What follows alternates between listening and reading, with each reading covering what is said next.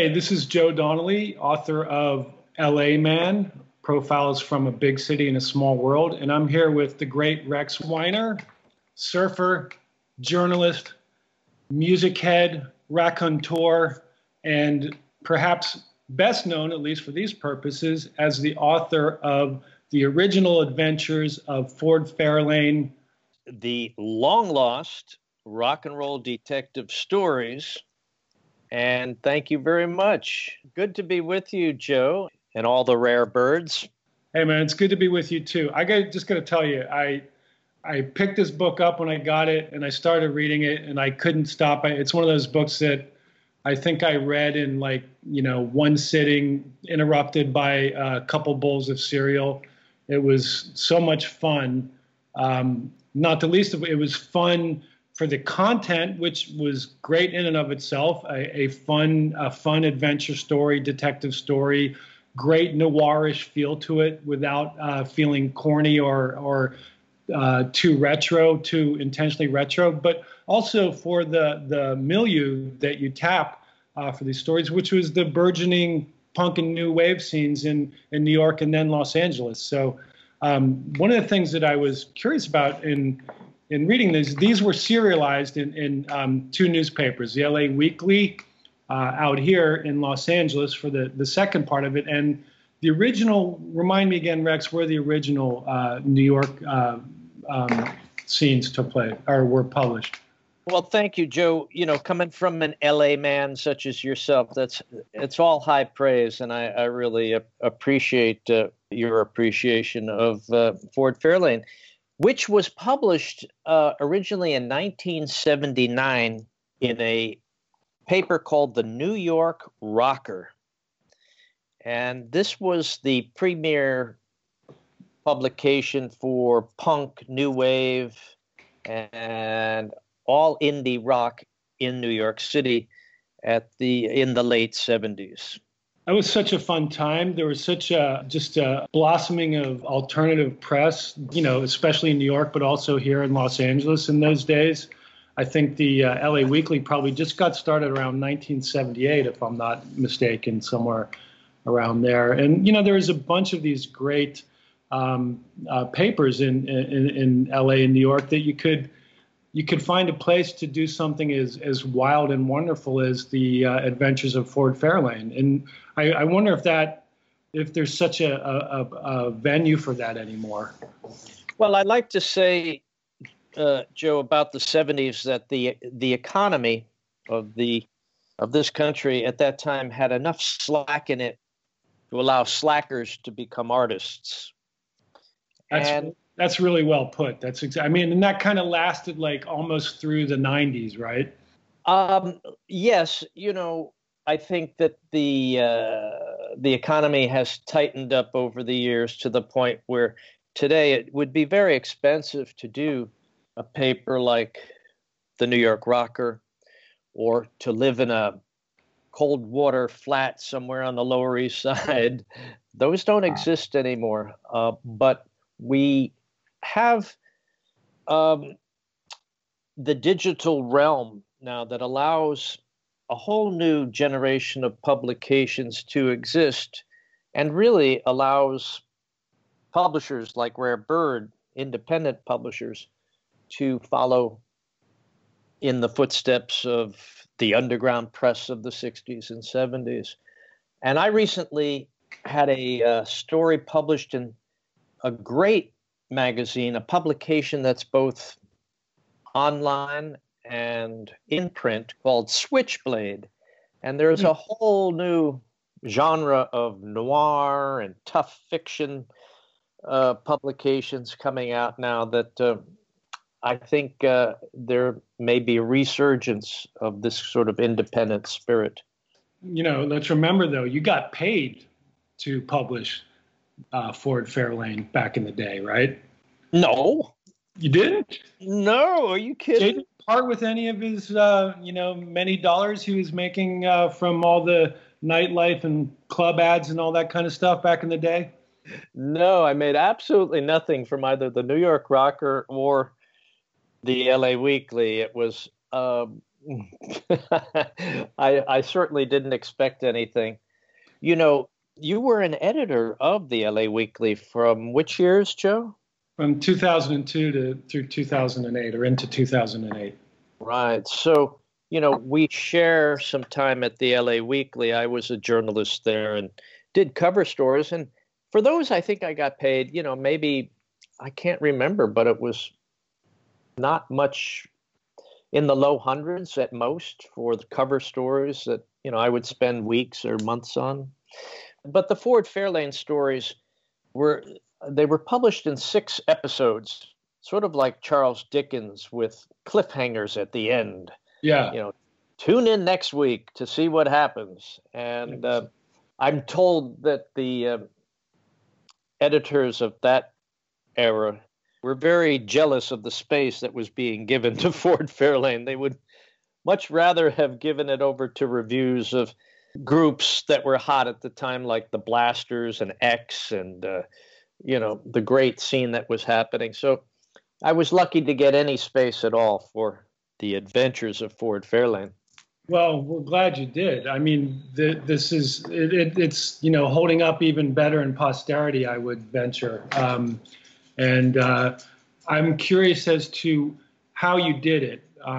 There's so much going on, and you know, I know in your life there was a lot going on. You were working hard, you were partying hard, you were living hard, you were writing hard, and you found time and space as a young person involved in all of that energy that was around the scene back in the late 70s and early 80s to plot out and do this serial detective story set in the world, the world of the punk rock and new wave world.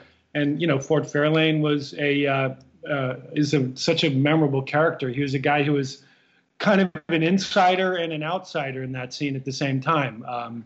Rock and roll detective. He was of it, but not necessarily in it, right? Yes, exactly. And, in New York at the time, I was part of a group of hard drinking writers, journalists that included what they used to call rock critics, people like Lester Bangs, yeah. Nick Tashius. Yeah. And so we were all, as writers, like prove bona fides by being a hard liver, right? Yes. We used to all hang out at a bar called the Bells of Hell. And right. Believe you would hear those bells ring every night. But the thing about being a writer, and you, I'm sure, know this as well as anybody, Joe, that, you're sort of in the scene, but you're also standing outside of it, observing. Yeah. And a good journalist is always something of a private eye, a detective, following the clues. Yeah. I think we're a combination of voyeur and dilettante in a way. Voyeur, dilettante, and sometimes we step over the line and become part of the story. The story itself. Yeah. And so, and that's kind of what I wanted to do. I wanted to step over the line and be more than just an observer.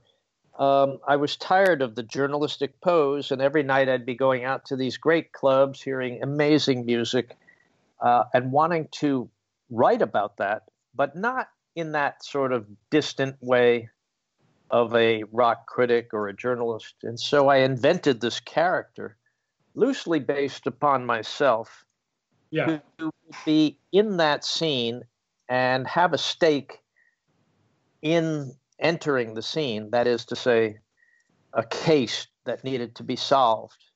And right. Ford Fairlane allowed me, through my actual experience and my imagination, to enter that scene just about as fully as one could imagine without actually getting up on stage and performing. Although I did do that too. Yeah. In a way, it feels like we might actually learn more about what the scene was really like than if you were actually had your journalist hat on.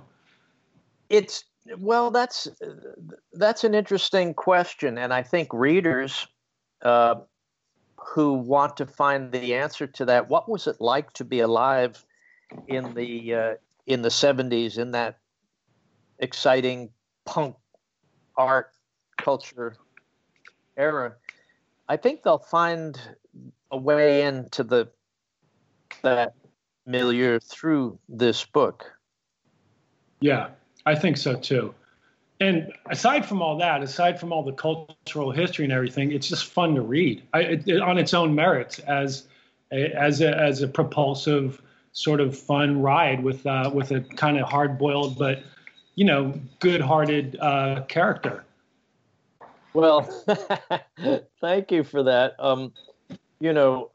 It's also pretty funny. I've been reading this to audiences at bookstores, and here's a line that got a laugh. Shall I read it to you? Sure.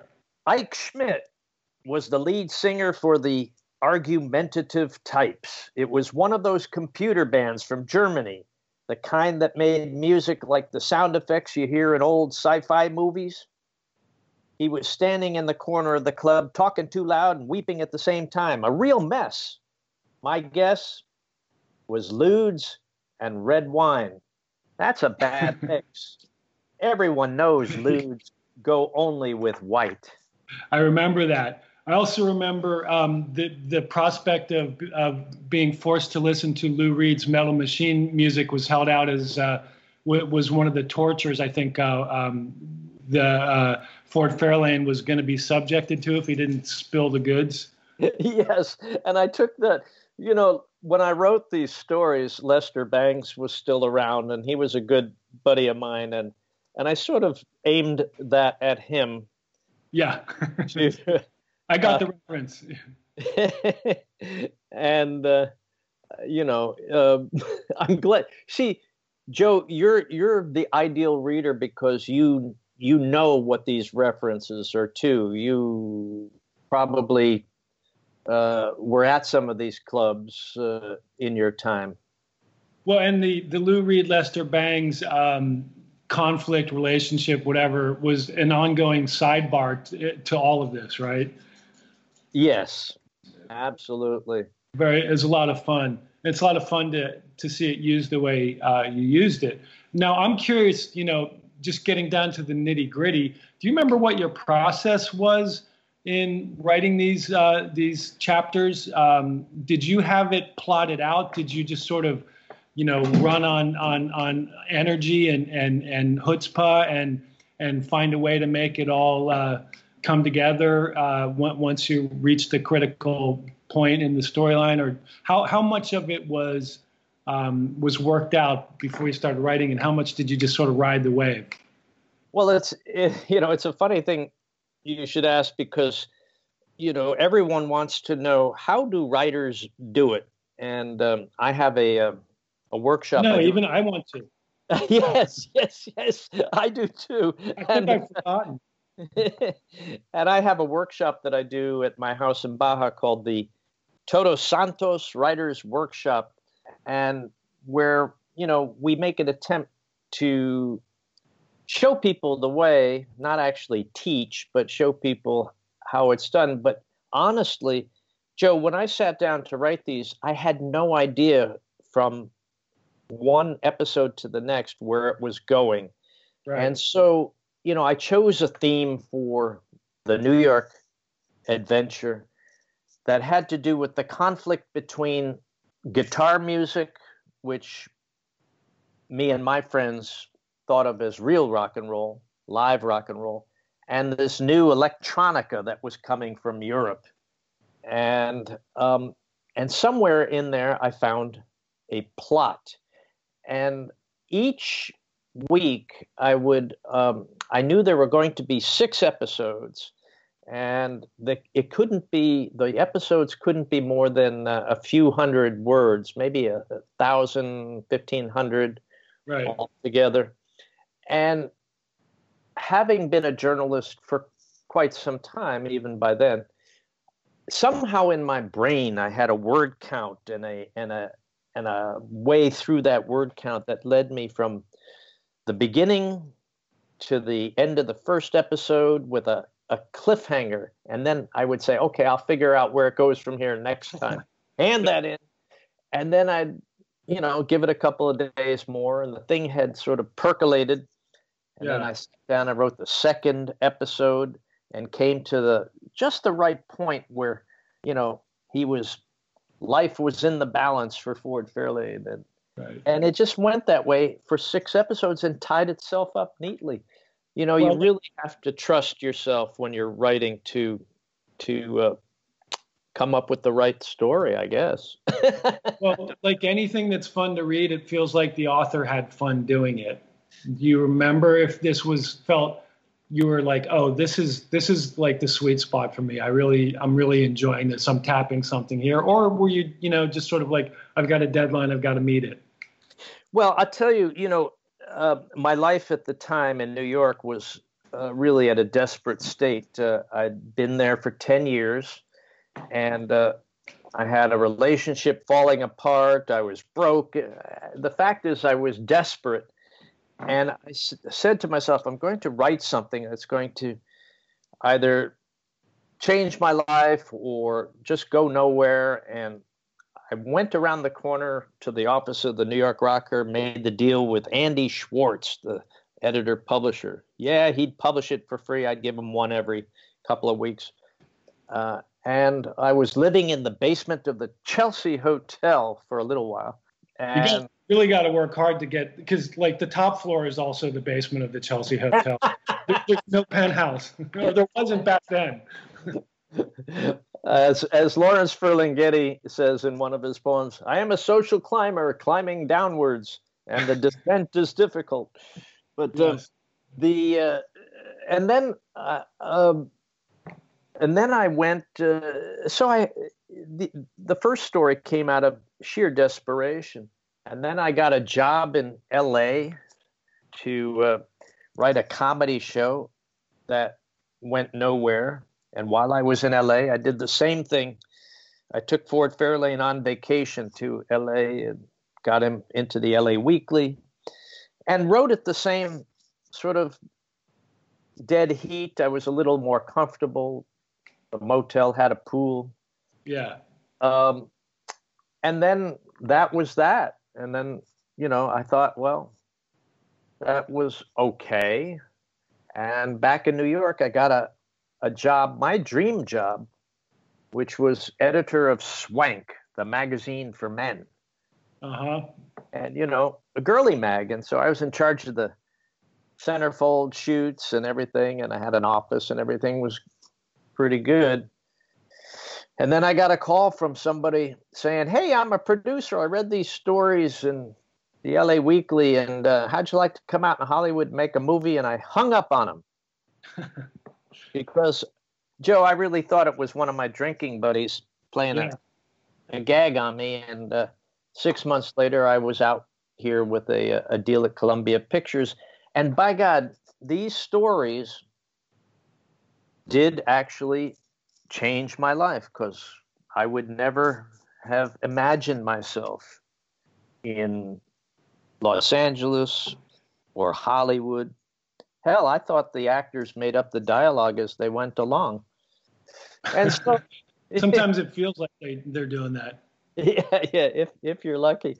So, I got married, had a kid, bought a house. It really, these stories, however they were written for fun or desperation, they came from somewhere in that rare sphere where, my life actually changed. Yeah, that's great. I mean, that's a happy ending for that. Even if it didn't come out in this great reissue of the stories through Rare Bird, which is so wonderful to just have out there for posterity, if nothing else. It's just nice to have it there.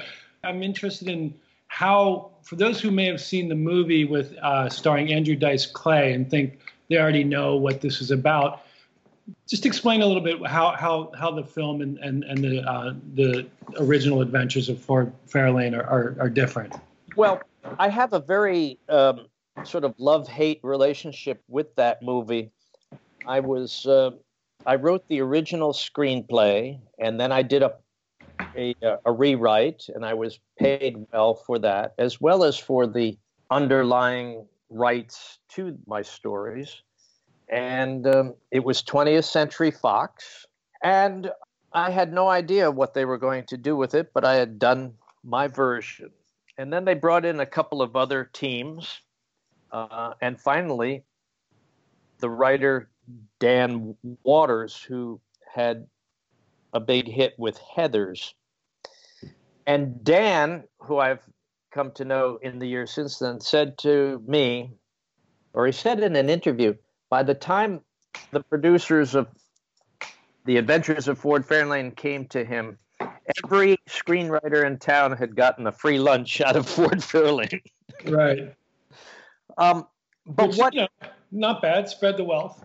But yeah, as I say, Ford has done very well by me and many other people. But what happened was that they found this hot new comic, Andrew Dice Clay, the Dice Man. Yeah. And this became the vehicle for his, career in motion pictures. Yeah. Or at least he thought so, and everyone else did. Yeah. And so they made the movie an Andrew Dice Clay movie. And whatever it was originally in my original screenplay or in the original stories was something very different.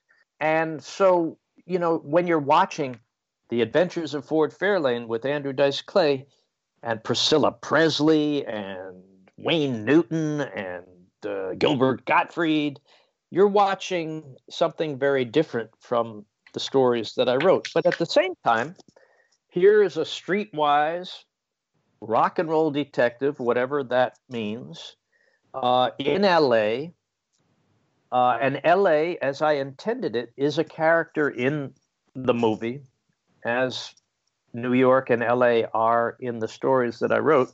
Yeah.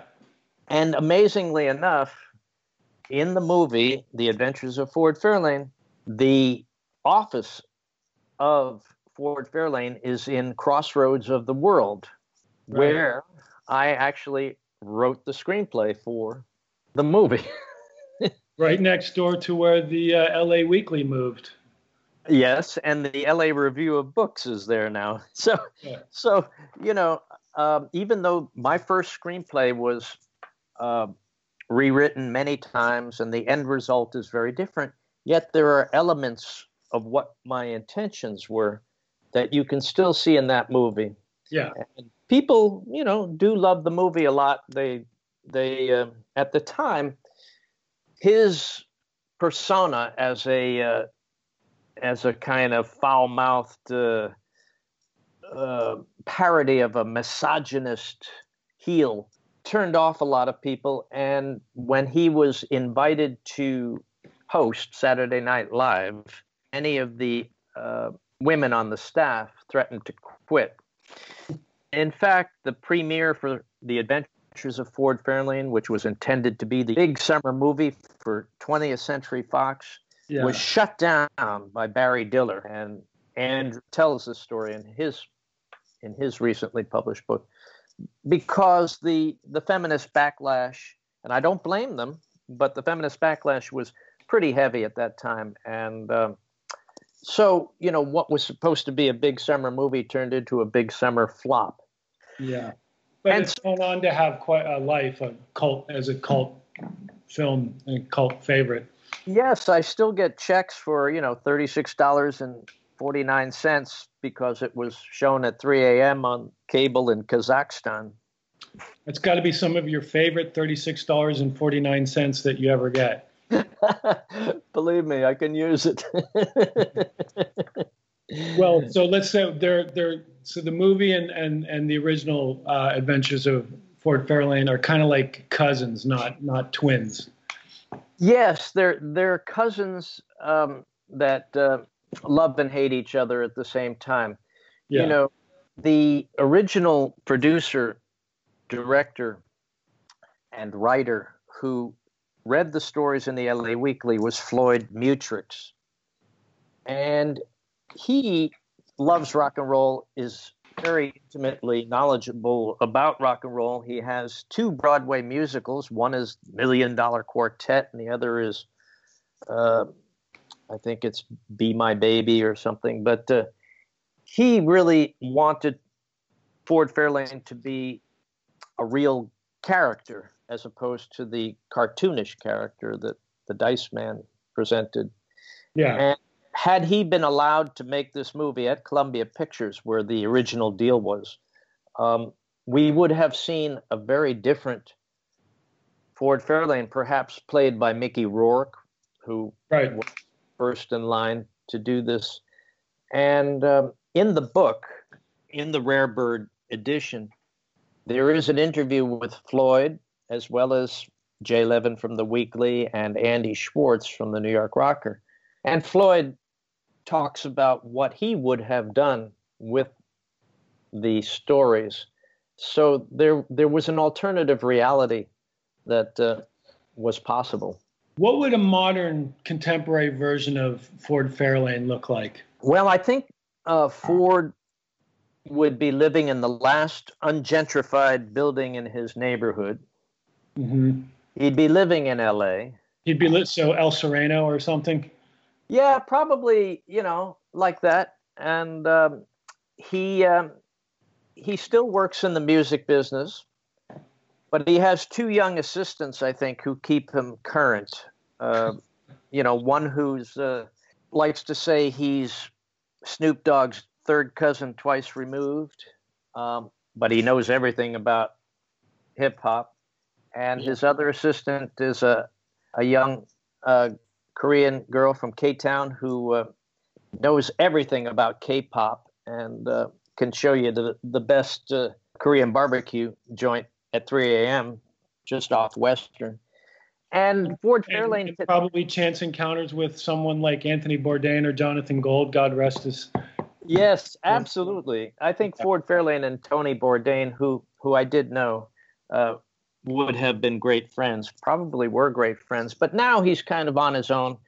And the main thing about Ford Fairlane is his superpower is his encyclopedic knowledge of rock and roll and pop music. So he can solve the mystery because he knows who sang bass in that doo-wop group's 45 on the B-side. Right. And, he exists today in a world that's sort of rapidly vanishing. But he knows where the samples are pulled from. Yes, exactly. He can hear that when nobody else can. That's amazing.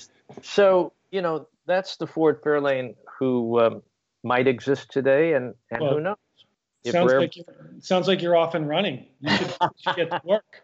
Yes, well, I'm going to this thing called BoucherCon, which is the world's largest gathering of mystery and crime fiction writers and readers in St. Petersburg, Florida, in September.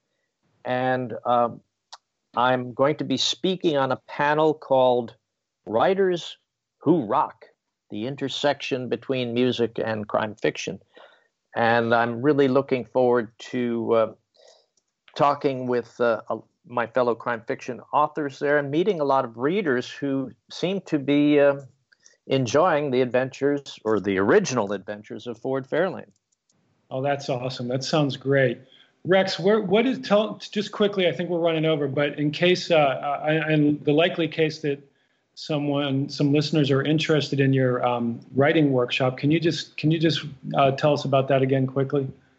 Yes, the Todos Santos Writers Workshop takes place in Baja, California, in the town of Todos Santos, All Saints, in February. It's our 6th year, and you can find it at TodosSantosWritersWorkshop.com, and registration is open. We have classes in fiction, nonfiction, poetry, memoir, and stage and screenwriting, which is the workshop I'll be doing this February. So if anyone out there listening is interested in working with us in a little fishing and farming village just off the Pacific with the whales cruising by, come on by, come to the website and apply.